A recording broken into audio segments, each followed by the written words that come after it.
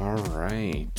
Hello, everybody, and welcome to the podcast. I'm your host, Jaeger, and this is Zero to Gen Z, the podcast where we talk about everything science, history, and sociology. This episode is the first part in our first tandem of episodes about viruses. Sorry, this is pretty late. I've had an interesting and busy couple weeks, so I had a hard time finishing the research and script for this. So by the time this comes up, you'll be able to go to my website, which should be linked on my Twitter. I don't honestly remember the URL. My Twitter is at Z2Pod. Alright, so the first part here is just going to be about the science of viruses in a pretty relative sense. I'm going to be going through some things that are, a little more in depth than, just casually talking about it, but I'm not going to be going into like the really complicated chemical processes and everything, so you're not going to really have to worry about much. And feel free to go to look up viruses yourself. This episode, I think I'm going to be recommending that once, because there's some really great visuals that you can find even on Google images of viruses, so you don't really have to look very far to find what you're looking for. Alrighty, let's talk about some viruses. Alright, so what is a virus? Well, a virus is one of three things that makes somebody sick, obviously. Similar to bacteria, however, unlike bacteria, viruses are non-living molecules. So they, under a microscope, they might be moving, but they don't actually have any kind of brain or sentience or anything controlling it. They don't grow. They don't have any kind of asexual or sexual relationships. All of the things that are defined, all the things that define something as living, all of them but one don't apply. So thereby, it's not living.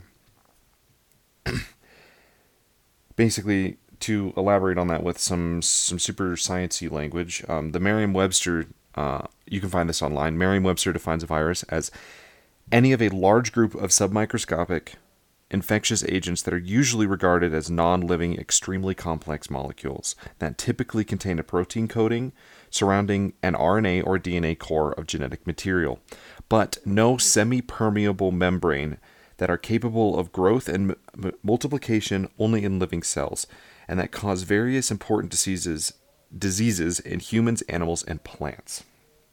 So if you didn't catch all of that, I'll be explaining basically everything that goes over. More broadly, it's pretty difficult to say some of those things in layman's terms because there really isn't a layman's terms for it. But I'll do my very best. So, a virus can spread through several different facets. Most of them are super obvious. And they're usually involving some kind of body fluid. So, some kind of direct contact to the virus. So, like sneezing, obviously. So the influenza virus is airborne, and if somebody sneezes or coughs in your face, and your mucus is spewed like aerosol out of your mouth and nose, and somebody touches their face and then goes into their mouth or through their nose or eyes or into their cuticles, or there's a bazillion different places they could go. And it gets into your bloodstream, and that's how you get the virus. So even though it might not necessarily seem like direct contact, the virus does have to touch your body for you to get sick, which I think should be straightforward, but anyways. Yeah, so that's basically the easiest way to explain that section. And yeah, go look on Merriam-Webster. You can find that quote there. And I believe Merriam-Webster has several references in the bottom of that page to some other stuff that you can look at which might help define it a little bit better. All right, now we're going to elaborate on that big science language. Unfortunately, this means a little bit more science language.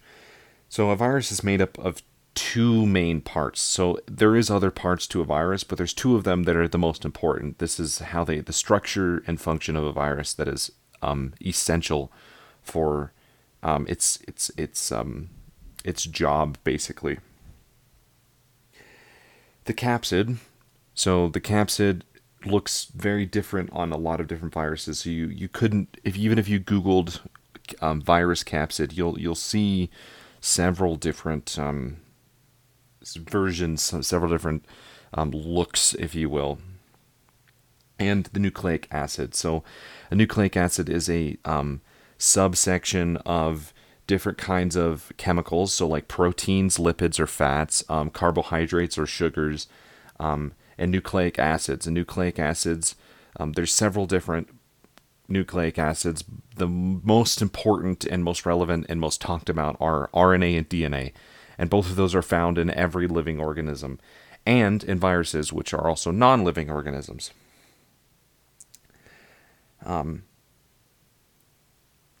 This first part, the capsid, forms the shape of this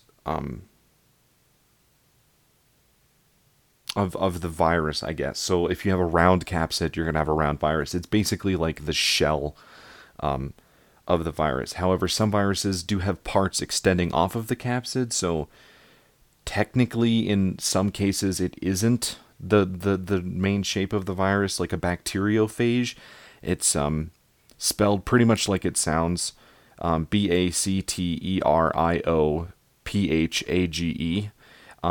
The capsid is the head of it, and it kind of looks like some kind of like boarding ship from Star Wars, where like they latch onto the Star Destroyer and the drone or the droids come storming through, that kind of thing, which is actually a good analogy.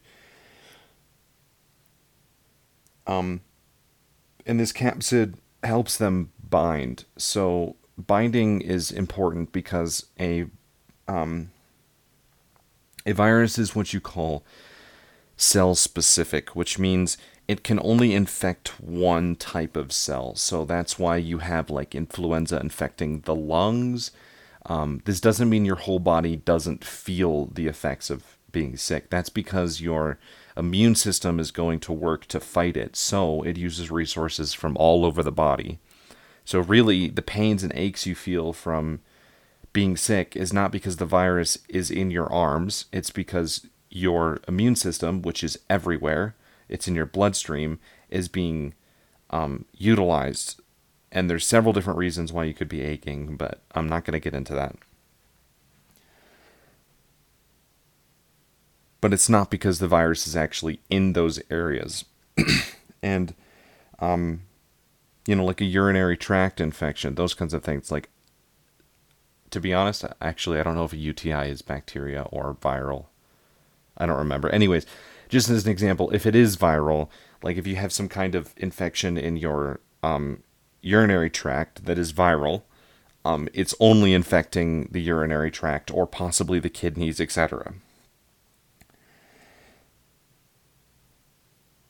This also means that there's something on the outside of a cell called a receptor protein, and the outside of a cell is made up of a phospholipid bilayer, which basically means it's like if you've ever seen oil float on water, because it's made of a fat and it's less dense than water, so it floats.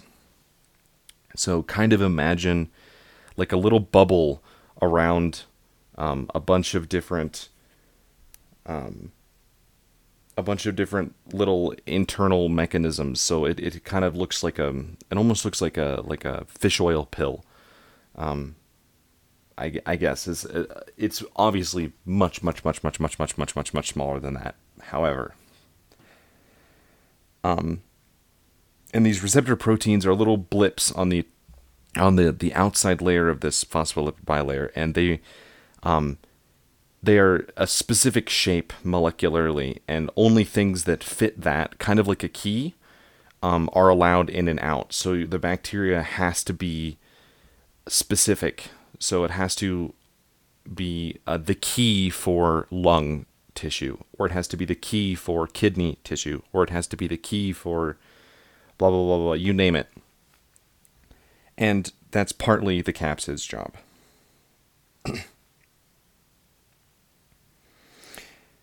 So now we'll talk a little bit more about the quote-unquote anatomy of a virus and not cells.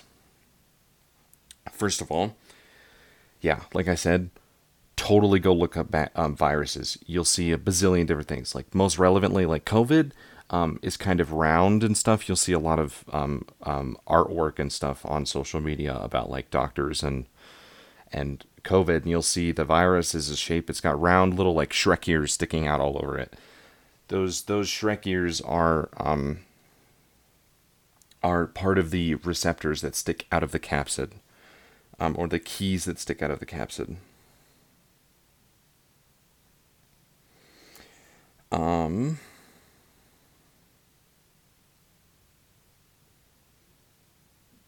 Now, the DNA and RNA. So, different viruses have different things. Some have DNA, some have RNA. I'm not going to explain why or what really the difference is for the virus, but very briefly, DNA is deoxyribose nucleic acid, and that's the double helix, almost looked like a twisted ladder type of thing. That's in all of us, and there's also RNA in all of us. RNA is like if you took that twisted ladder and you cut it down by like through the rungs, so you have like half of it, so it's like this E shape that goes on forever vertically. RNA is used in DNA replication and translation, and that's how you get, because DNA cannot leave the nucleus unless the nucleus is ruptured, and that would basically mean the death of the cell anyways. So it's because it's too large to fit through the nucleus, it has to become RNA, which travels outside of the nucleus and communicates with other proteins and organelles inside of the cell. Organelles do many different functions. They're basically, it's like you have a stomach in your body. Well, a cell has a little tiny stomach in it that's got a different name, but it's kind of analogous. And so you need to be able to communicate, and there's different ways to communicate, but if you're communicating with proteins, because proteins produce things, and they do most of the quote-unquote manual labor, you need a nucleic acid to talk to a protein, because proteins are made of nucleic acids. So they travel outside, and that's their job. And depending on what the virus's job is, it'll have DNA and RNA in it. Also depending on what it's infecting. So if it's bacteriophages, which infect bacteria, I believe almost always have RNA, but to be honest, that's a pretty complicated and complex answer. So there's definitely some chance that I'm not correct on that one.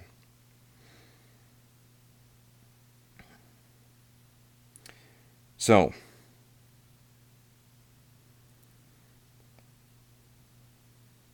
just reading through my notes here, making sure I didn't miss anything important.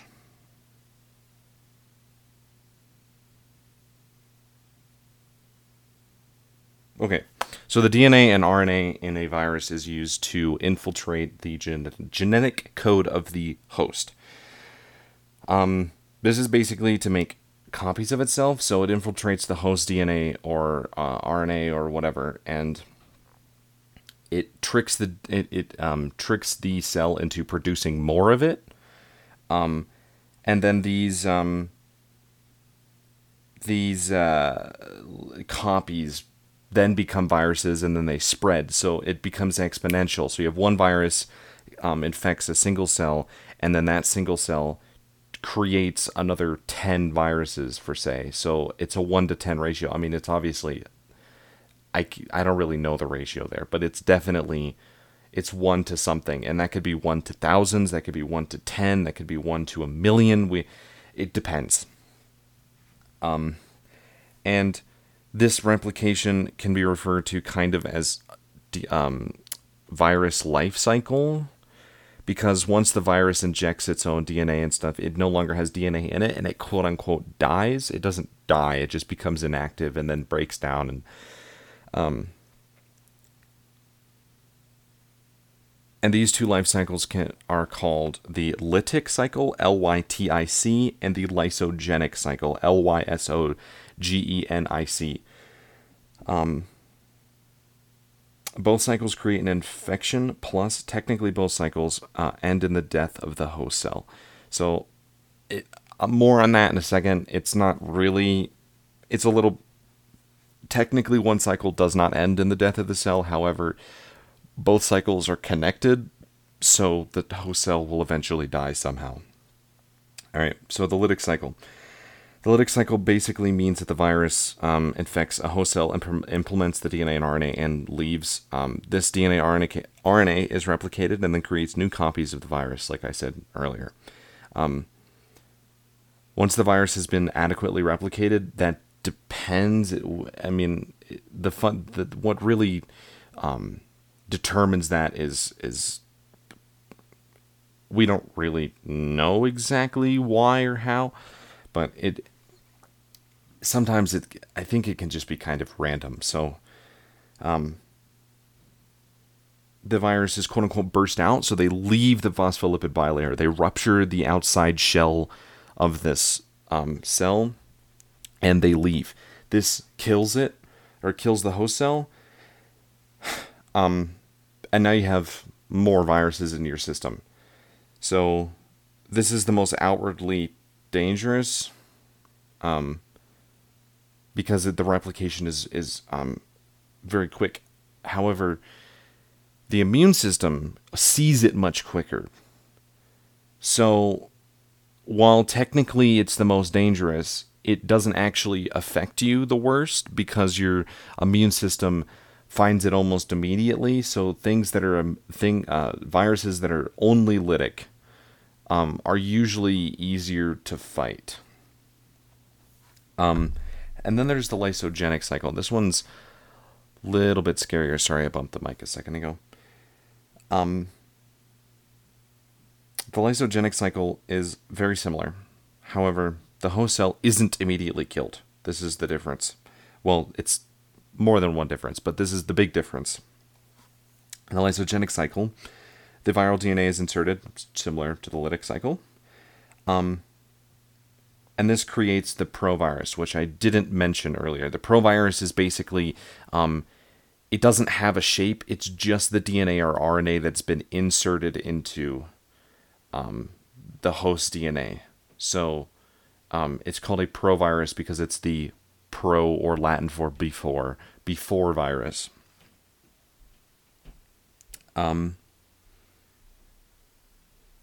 This basically means, the genetic code's been hijacked, and it replicates exactly like the lytic cycle. And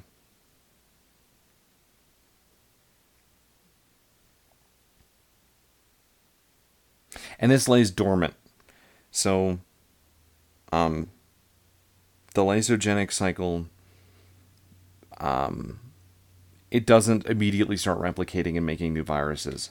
So it just sits there, and we don't know why or how long, why it sits for how long it does. And that's different between every virus. But it sits there for, for an indeterminate amount of time. And once it's ready, the cell goes into the lytic cycle. And this is what I was saying, how they both technically end in the death of the cell. That whenever it's ready, it'll go into the lytic cycle. That provirus will start replicating DNA very quickly. It'll start making new viruses. The viruses burst through the cell, killing it. And because the provirus was inside the cell, the immune system can't find it, so it doesn't know it's there. So it's much more dangerous because it really is like a spy.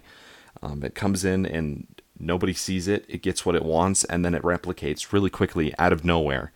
And there could be, and then once those viruses go infect other cells, then you have an extremely quick exponential growth that the immune system can't find, or can't find easily. Some cells will get found out and they will get terminated by the immune system, but not all of them, and that's the important part. Cool. So that's basically the two life cycles. Now we're going to go into some fun facts, quote unquote. Most viruses immediately go into the lytic cycle. So, or most common viruses. So you have like, like your common cold and stuff. Yeah, the immune system finds them pretty quickly. So it makes it much more difficult to become sick. And the lysogenic cycle is much scarier. So, yeah, the viral DNA stays in the host for a lot longer, and yeah, they can't see it, and so you get a lot of issues, and these are the most dangerous viruses we see. These are a lot of like STDs and STIs. So HIV/AIDS is lysogenic. Cold sores are lysogenic. Herpes is lysogenic. So yeah, so you can see how like some of these lysogenic cycles in viruses really, we don't have a cure for HIV/AIDS. Like there is no cure, and part of the reason is because it's lysogenic. So that's why they're much more dangerous. Is because the immune system cannot find them quickly or efficiently. All right, so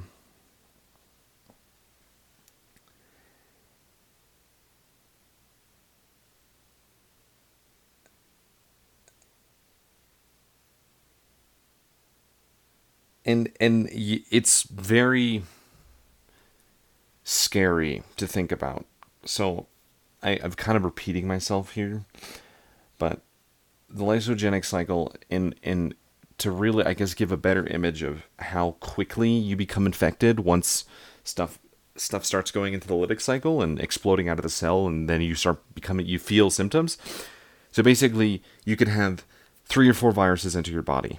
They go and infect 3 cells. These 3 cells make millions of viruses, and like 2 weeks later, all of a sudden you wake up and you feel dead sick. That's because all of those cells have just exploded with millions of viruses that they've been replicating in safety. And so you go from fine to sick.